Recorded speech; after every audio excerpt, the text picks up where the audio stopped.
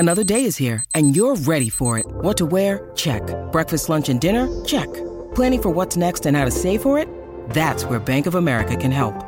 For your financial to-dos, Bank of America has experts ready to help get you closer to your goals.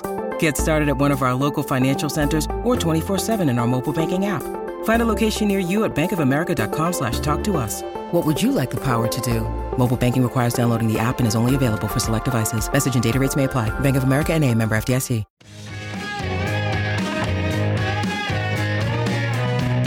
We basically brought all the clubs together to say this is where we're heading. If we keep going the way we're going without making any changes, we're probably not going to be around for another 130 years like the rich history that we currently have. So it really was that point to say, let's all work together so that we are around for another 130 years. That was WAFC CEO Michael Roberts, and he was on the show and he was talking about a briefing that the West Australian Football Commission gave to the 9 WAFL clubs and the 2 AFL clubs last Wednesday. And they sat them down and they said, look, it's not so much where we are, but where we are headed. And they were referring mainly to the sustainability of the WAFL competition. And they put some fairly alarming data to them, and it wasn't subjective data, it was objective data. So in other words, they just put the facts in front of them, and the facts were about how sustainable their competition was, and the answer was it was becoming less sustainable. Basically, 10 years ago, the West Australian Football Commission was providing the WAFL clubs with about 20% of their funding. It's climbing towards 30% now. Their crowds have dipped over that time from about 2,200 on average at games down to about 1,500 or 1,600 now. They've developed a campaign to try and get younger people to the footy, and that created a little bit of a spike at the start of the season. But that spike has not necessarily continued through. We've had bad weather. The crowds have dropped off a little bit. And the point they've made is that if we continue to have a competition where only a few clubs share in the success and spoils of the competition, will people come anyway? Will people come to support Perth, for example, when Perth has barely played finals in the last 20 or 30 years? And the concern from the Commission was that maybe Perth has now lost a generation of supporters. And we hope to talk to Adrian Barich about that when he comes on the show. We're still trying to get hold of Barra as we speak. These are important conversations WA Footy has to have. And I think in the background of that is this underlying question that I've raised at the top of the show. Should West Coast be a publicly owned entity or a privately owned entity? And I would argue they're already a privately controlled entity that doesn't hand over the money commensurate with being a privately controlled entity. And that is the point I'm trying to make at the top of the show. Either the WA football system has to be able to access more of West Coast money, or the Eagles have to become a privately owned entity where the private owners actually pay for the privilege of controlling the club. But now we do have Adrian Barich, the president of the Perth Football Club, on the line. Barra, welcome to the show. G'day, Duff. Great to join you, mate. Apologies for that. A bloke came to the door, roofing contractor, because my roof caved in with the storm last night. So I thought I'd better do that. It was a company run by Peter Hughes. Remember Peter Hughes, the Bali bombing survivor? Fantastic man. Yeah, so anyway, that's where I was. So I apologise for not being there to talk footy with you, mate. That's all right, mate. The briefing from the West Australian Football Commission last week, how much of a shock was it to the WAFL clubs? Fair to say it was a bit like a bomb going off for the presidents. I guess they've decided now that they need to. Now's the time to draw a line in the sand and work out where the competition is going, how it's going to operate, what it stands for, and some of the figures that they gave. The fellow that did the study was Nick Marvin, who used to run the Wildcats, and with Jack Bendat did a magnificent job building that franchise. And so he's a man with a lot of credibility. And so I think that was the greatest wake-up call for me when a bloke like Nick Marvin, who had the cats going flying, and says, look, you blokes have got a bit of a problem here in the WAFL. You're losing money, you're losing crowds, your audience is mainly blokes over 50. You need to start pitching to the 18 to 34-year-olds. You need to get more women in. You need to get more families. Otherwise, you're going to go under.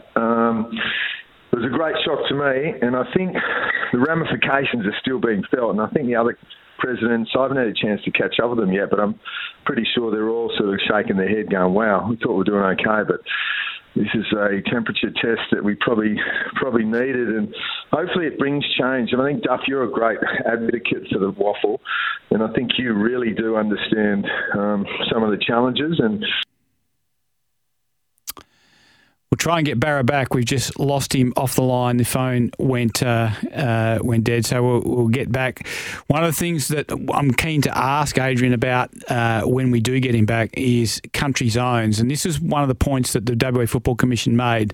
And when we spoke to Michael Roberts on the show last week, and when I spoke to him for Code Sports, it was that the inequity in the competition means that certain clubs just haven't been able to share in success. And in fact, I think it's something like 4 clubs have won 75% of the premierships over the last 32 years. Barra, we've got you back. When we spoke to Michael Roberts on this show, he mentioned about country zones and the potential to use country zones as a potential lever to even out the competition a little bit and give a club like Perth, where you are, a better chance of sharing in success. Now, can you just explain to our listeners the zones you have compared to the zones that a club like Claremont has? Yeah, well, I suppose that was one of the most startling parts of the research that Nick Marvin had done, the former Wildcats boss. And when he was pointing it out, it's very hard to argue with the work that he'd done, and a bloke of his stature. So when we went through and we had a look at all the regional centres attached to all the different clubs, certainly Perth and South Fremantle as well, actually, and West Perth have really poor regional zones and regional recruiting areas. I mean, the best recruiting zone in Australia is the Midwest, in Geraldton, when you go by number of AFL recruits. And then, of course, Claremont's got Albany and the Kimberley, and they're super strong, and they do a great job down there. Dale Peninsula does a fantastic job down in Albany, and they look after the Kimberley very well as well. So it's just, Duff, it's just a case of, okay, I think there's a line in there, isn't there, from Nick Marvin, where he says you kind of have to take your club hat off and look for what is the greater good for the competition. And having 2 clubs dominating in the last decade, and the Colts being won by the same 2 or 3 clubs for the last 20 years, is not healthy. And you should be in a situation where each club at least once a decade could challenge for a premiership, and every 5 or 6 years can make the top 4, which hasn't been happening, has it? The comp's just been dominated by a handful of clubs, and they provided those stats. And the other thing is about crowds. The crowd's dropping. Over 50 blokes are the main sort of target audience at the moment that come to the footy. They need to sort of go for the 18 to 34-year-olds. They need to get the families involved. They need to look at match day entertainment. They need to tweak the model. And it's probably the time, I suppose, so hopefully everybody can sort of put aside their own allegiances and think, you know what, maybe this will be better for the comp if East Perth wins a premiership, or Perth wins a premiership, or Swan Districts are regularly playing finals. Even East Fremantle has got a massive following. They're starting to come good, and I mean, they're important, you know what I mean? So, and as a big waffle person like yourself, I think you'd understand all that. As a bloke just outside the system and who's studied it and supports it, I think he's on the right track, Nick Marvin, isn't he? Oh, absolutely. I think we all understand that. We all understand that Subiaco has been too strong for too long to be good for the waffle competition. That's not Subiaco's fault. Although there is the interesting, there is the interesting list management methods that they've pursued over that time, Adrian. But we'll leave that for another time. But yeah, Claremont has inherent advantages. I think Subiaco's finances have given them inherent advantages over the competition. Barra, one thing I raised in a Code Sports article last night, which is getting a lot of feedback, both favourable and unfavourable, is that... Hang on, mate. Can I drop out again now, please? I know what you're going to say. Is this about the... Is this about privatising the Eagles? Well, they already are, aren't they? Are the Eagles... Well, they are a business. They're a very good business, my friend. Are they? They're already privately controlled, am I right? Oh, tough. Are they? Well, it's very hard, mate. Well, let's put it this way: it's very hard for anyone to actually change anything in that space, because if you and I, Glenn Bartlett, John Worsfold, Chris Ellison, Kerry Stokes wanted to put a ticket together like they do in Melbourne, like what's happening probably at Carlton at the moment, there's probably a crew getting together and going, this ain't working, we're not putting up with this, we're taking over the joint. That cannot happen. You have to go to the Footy Commission and say, we'd like to do this, and they'd say, no, you're not doing that, it's too disruptive. So, yeah, it's a weird setup, and I think it might be time to tweak it, I don't know. But in terms of selling off the Eagles to a bunch of businessmen, I don't know. I'm probably not skilled in that area to comment, Duff. Sorry to do that to you. Can you comment on this? So last year, West Coast generated $83 million in the bleakest of bleak seasons. They still generated $83 million. Fremantle generated $66 million. Fremantle handed over $2.3 million to the WA Football Commission, and West Coast handed over $2.7 million. So therefore, an extra $17 million in money, only $400,000 of that found its way to the WA Football Commission. Yes. Give us your thoughts on that. You'd have to say that it's not set up exactly perfectly the way it is. Obviously, Duff, you are a bugger. You know the system, because you know what happened. The Eagles were within weeks of being bankrupt, so they went under, and 30 years ago. And blokes did put in a lot of money, but look, the only thing I would say is that. I just don't know how you would change it. And the West Coast Eagles are an incredible business, and they've got 100,000 members, and they've had 2 years of absolute pain. And probably their brand hasn't. They're a bit like Coca-Cola or petrol or something like that. It's the McDonald's. They're very hard to taint. And I'm not trying to taint them. I'm not trying to taint them. Like, people misunderstand what I'm saying. I'm just saying the West Australian Football Commission needs more money out of that sort of, like, what is the point of $55 million share portfolio to West Coast? What purpose does that money serve? Well, the only thing I would say there is that they have some challenges ahead, and one would be, as you would know now, with the Eagles being so poor this year, that the money that they pay into the Footy Commission, into the footy system, will be much lower, and it'll drop by quite a bit. And also... so what, they're going to go broke this year, are they? No, they won't go broke, but they won't be putting in as much as they have been in the past, so that's got to be looked at. And then also... So they're still going to make a profit? They're still going to make a profit? They will, yeah. And also the negotiations with the government ahead in terms of 2027, when the deal from the move from Subiaco Oval to Optus Stadium gets renegotiated. I got the feeling that the government was saying, hang on, why are we tipping in so much money? That's 10 or 11 $million a year, isn't it? So when the footy seems to be going okay. So, yeah, I'm not honestly, Duff, I don't know exactly how you would change it or how it needs to be changed or why it needs to be changed, but it is... the other thing that gets me is that the West Coast Eagles and the Dockers, but the West Coast probably number one, Dockers number two, they are the cash cows of the competition. The Eagles are under a lot of pressure at the moment. And now I don't feel like there's a collegiate feel where we go, you know what, the Eagles are really struggling. We should try to help them out if we can. Even at the waffle level, that's become a debacle, hasn't it, their team? Well, I was told by the West Australian Football Commission, Barra, that West Coast have not put a proposal to them about how to build a better list. Right. So it has to start. It has to start with that, doesn't it? Yeah, and you heard Simo.